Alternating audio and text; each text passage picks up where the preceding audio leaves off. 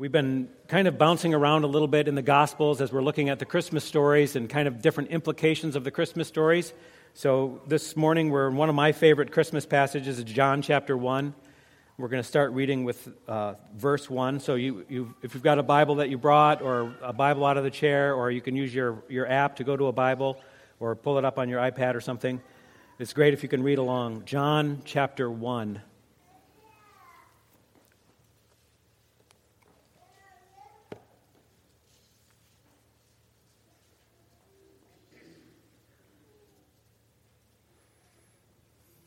This is often a passage we use on Christmas Eve. We're not going to use it this year, so you're getting a little sneak peek at the Christmas Eve story. But John 1:1.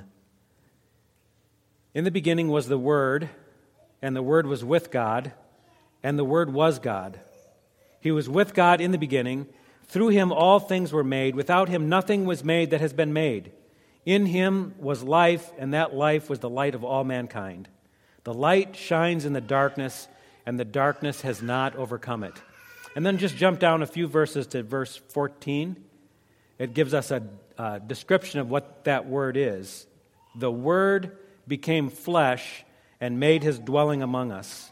We have seen His glory, the glory of the one and only Son who came from the Father, full of grace and truth. This is God's Word, and it's true, and we can rely on it. Sing this little chorus if you know it. Oh, come, let us adore Him. Oh, come, let us adore Him. Oh, come, let us adore Him, Christ the Lord. So I woke up this morning a few minutes before my alarm went off, and one of the first things I thought was Psalm 118, verse 24. You know what that verse is? This is the day the Lord has made. Let us rejoice and be glad in it. So I just woke up really excited. I opened up my window and I looked out, and man, it is absolutely beautiful out my back window. See the snow on the pine trees and everything, not a track in anybody's yard. It's awesome. And so I whip out of bed and get my sweatpants on and put my coat on, and I bundle up and I go outside and I get out there, and it is just crisp. And is that a good way to say it? It's just so fresh. I'm like, wow, this is beautiful. So I start to shovel my driveway, and as I'm shoveling, I'm just thankful that I got a nice warm house. I'm thankful that I got a nice warm coat, that I got a nice warm hat. I'm thankful I have a shovel. I'm thankful that I got health, that I can shovel. So I shovel off my driveway and my sidewalk, and I'm still feeling pretty good. So I got a shut-in next door. I go shovel their driveway, and I'm thinking, man, this is just a great day. And I go back in, and my wife has my apple ready for breakfast. So I eat my apple for breakfast and get in a nice warm shower. My wife has been shopping, so I got a nice new sweater laid out for me when I get ready to go. Get in my car, which heats up almost immediately, and I'm so thankful for that.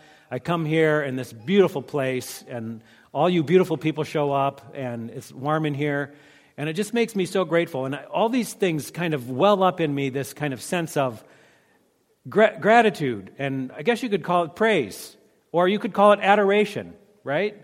And I think that these are gifts from God. All these things that I get to enjoy and all these blessings are reasons why I get to adore God. And this really fits with our theme for this whole Advent season, because we've been trying to recognize the reasons we have to adore Jesus. And by looking at different names, we've been recognizing all the places where we can adore Him. And so much of my adoration, I have to admit to you, comes from the things that God does for me. He continually lavishes these wonderful blessings on me. And so I adore Him because He's good to me. I wonder if our adoration could go a little bit deeper. And so we've been trying to peel back some layers of names of Jesus to see if that helps us maybe take it beyond just, well, I adore God for what He's done for me. Can I adore Him for something more? And we've been suggesting that you could all make a little adoroscopes. I don't know how many of you have done this at home. I hope if I would come visiting, I'd see these on your front kitchen counter or something. What this does is it forces you to focus. It narrows your field of vision so you can only see a few things, only a few people at a time. And we felt like this was important this time of year because there's so much stuff that comes into our lives at Christmas. It just distracts us like crazy. So our attention is spread out, scattered out all over the place. We need something to help us narrow that field of focus so that we can zero in on Jesus. And that's what we've been trying to do. And so the first week that we looked at this, we recognized that Jesus was the king. The king is the one who rules. He rules and reigns over everything at all times. And he's the king that wants to bring righteousness and justice and peace. This is what the king brings. He establishes a good kingdom. And so we zeroed in on that. The next week we looked at Jesus, Emmanuel. This is one of the names that's been given to him. God with us. And we recognize that no matter what happens in our life, no matter what kind of darkness we might find ourselves in, no matter how difficult it might be to see the light, we recognize that God is still with us. He never leaves us. This is God, Emmanuel. Last week we looked at Jesus, the anointed one. And we recognize that anointed ones they're set aside with a special calling. And Jesus was called, anointed by God, to come and fix everything that's broken in this world. That's what he came to do. And today we're going to look at kind of how he accomplished that. How did Jesus fix what is broken? We're going to explore how Jesus fulfills his mission. I want you to think for just a moment about who do you imagine you are praying to when you pray? Do you have like a picture of God, or if you're praying to Christ, do you have a picture of Christ when you're praying? Think about that for a second. I want to share with you the most unusual picture that I've ever heard about someone praying. And this is the way they prayed. Dear tiny Jesus, in your golden fleece diapers with your tiny little balled up fist. Dear 8-pound, 6-ounce newborn infant Jesus, don't even know a word yet, just a little infant and so cuddly, but still omnipotent. That's kind of an odd way to start praying, isn't it? Some of you know where that prayer came from. I'm not going to tell you. But this prayer precipitated a discussion with the people who were sitting around the table about who do you imagine you're praying to when you pray? Do you picture? Do you have an image of them? And the person who prayed this prayer defended his prayer because he said, when I pray, I like to pray to the Jesus of Christmas. And so I think of Jesus as an infant. But others who were sitting around the table said they like to pray to, one of them said, I like to picture Jesus in a tuxedo t-shirt. Because I like to party and I like to picture Jesus partying, but he has a little class while he's doing it. And then some of the other persons around the table said, I like to picture Jesus as a ninja fighting off evil samurai. Some like to picture Jesus as Santa Claus or like a vending machine, just waiting to dispense the thing that you really want. Some people like to picture Jesus as like a super cop who's watching over, waiting to catch you doing something wrong. Or maybe picture Jesus like an angry judge who, once you've been caught doing something wrong, he's just waiting to hammer on you with some kind of sentence. Or some people picture Jesus as the absent-minded grandfather who just is kind of like, oh, whatever happens, happens, I'm just going to love you.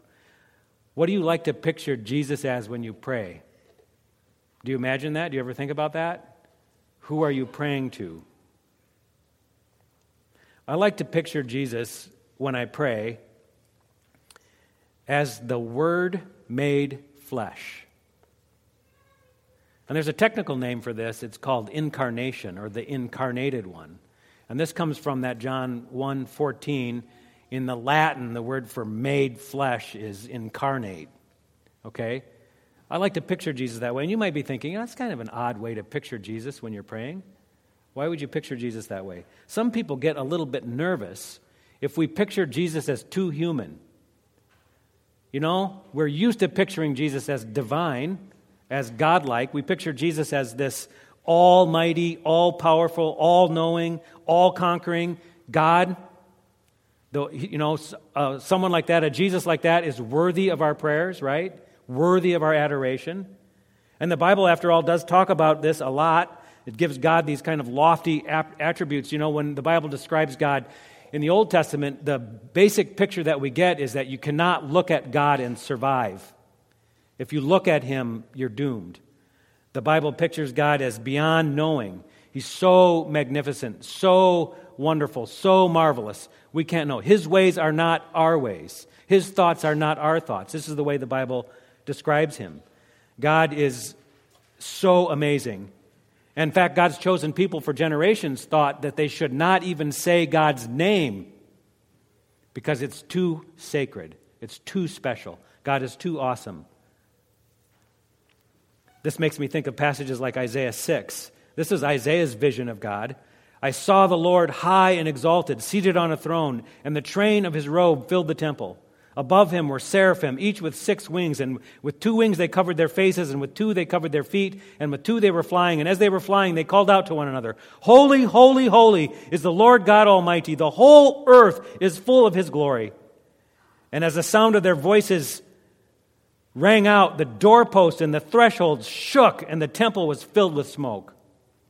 And Isaiah said, Woe is me!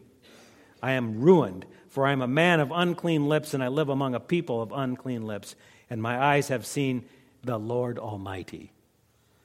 This is about as close as people got to seeing the Lord Almighty, a vision. Moses maybe got a little bit closer. He wanted to see God, and so God put him in a rock in a crevice and said, I'm going to pass by, and as I'm passing by, you can't see me until I'm past you, and then you can see my back. That's all you can see. You can't see my face because no one can see the face of God and live.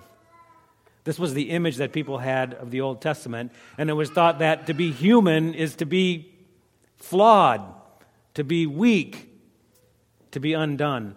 This same imagery is definitely attached to Jesus in several places. My favorite place would be in Revelation chapter 5. People are looking up to the throne, and this is what John saw.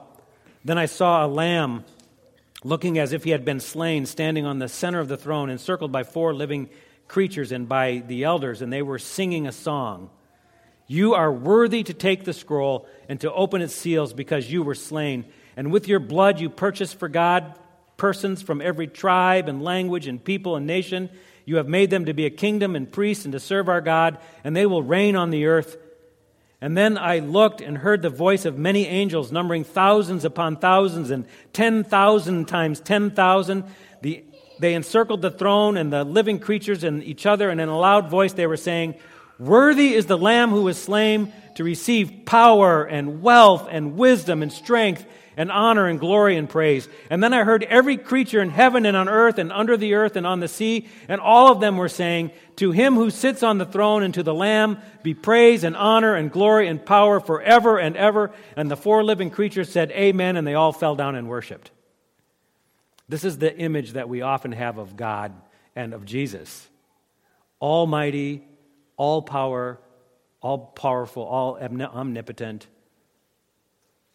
and worthy of our adoration, worthy of our praise.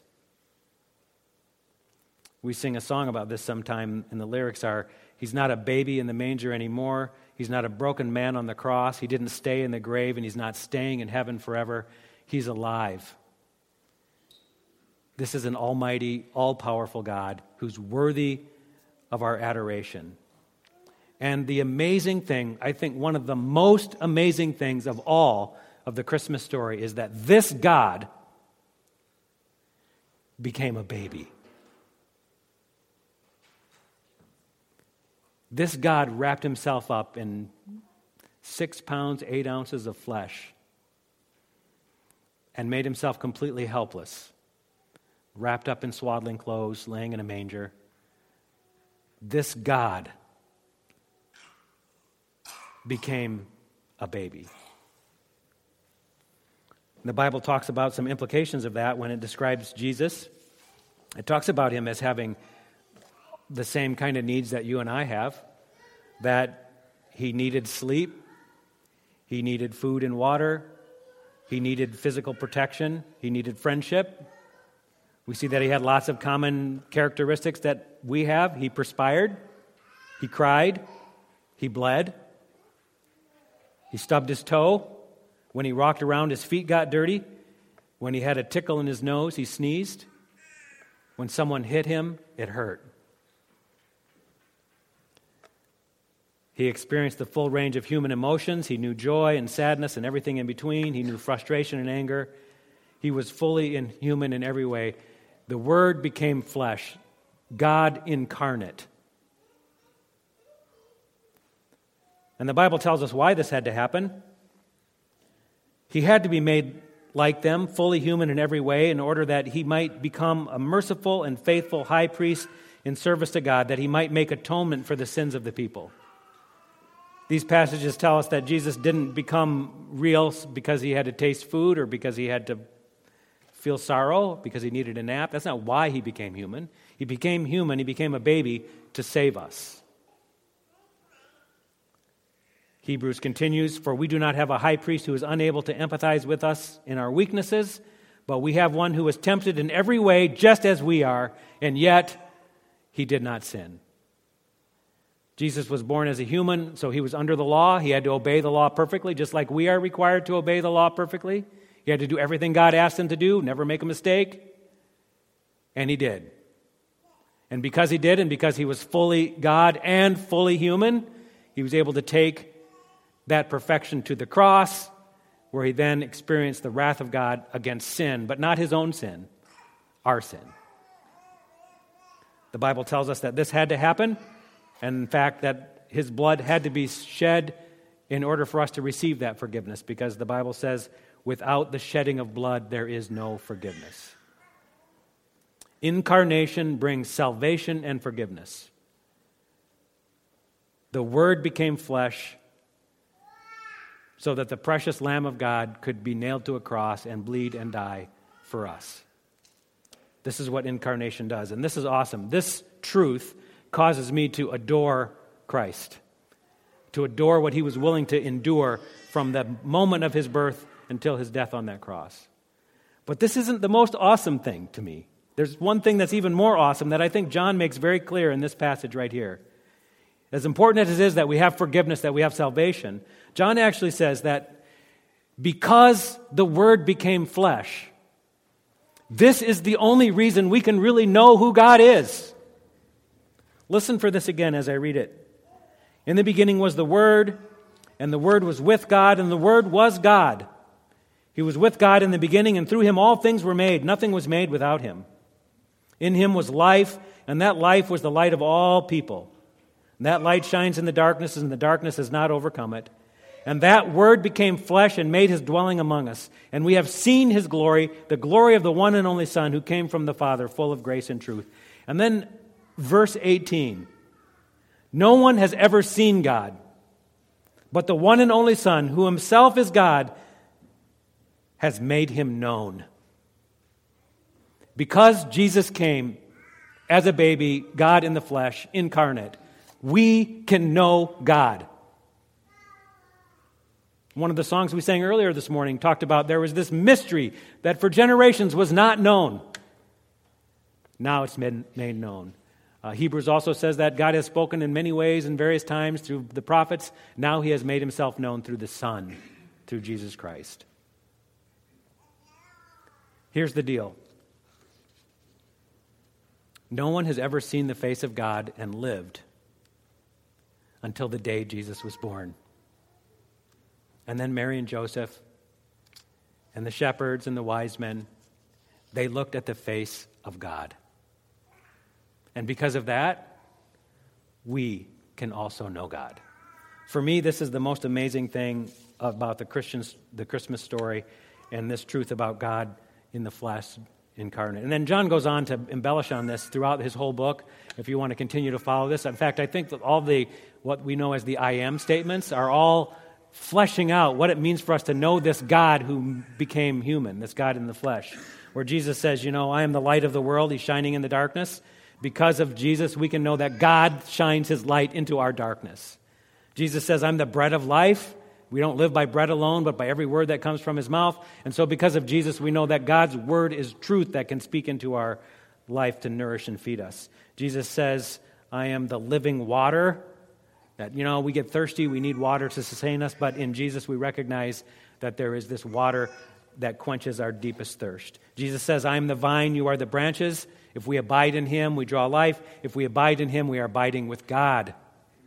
Jesus says, I'm the good shepherd. The good shepherd watches over his sheep, watches over his flock. Because of Jesus, we know that God is watching over us.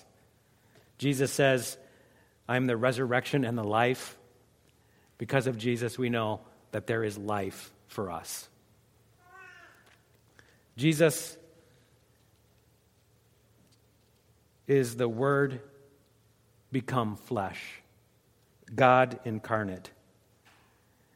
And when I pray, I picture Jesus as the incarnate one, because that tells me that I can know God, and that leads me to adore him.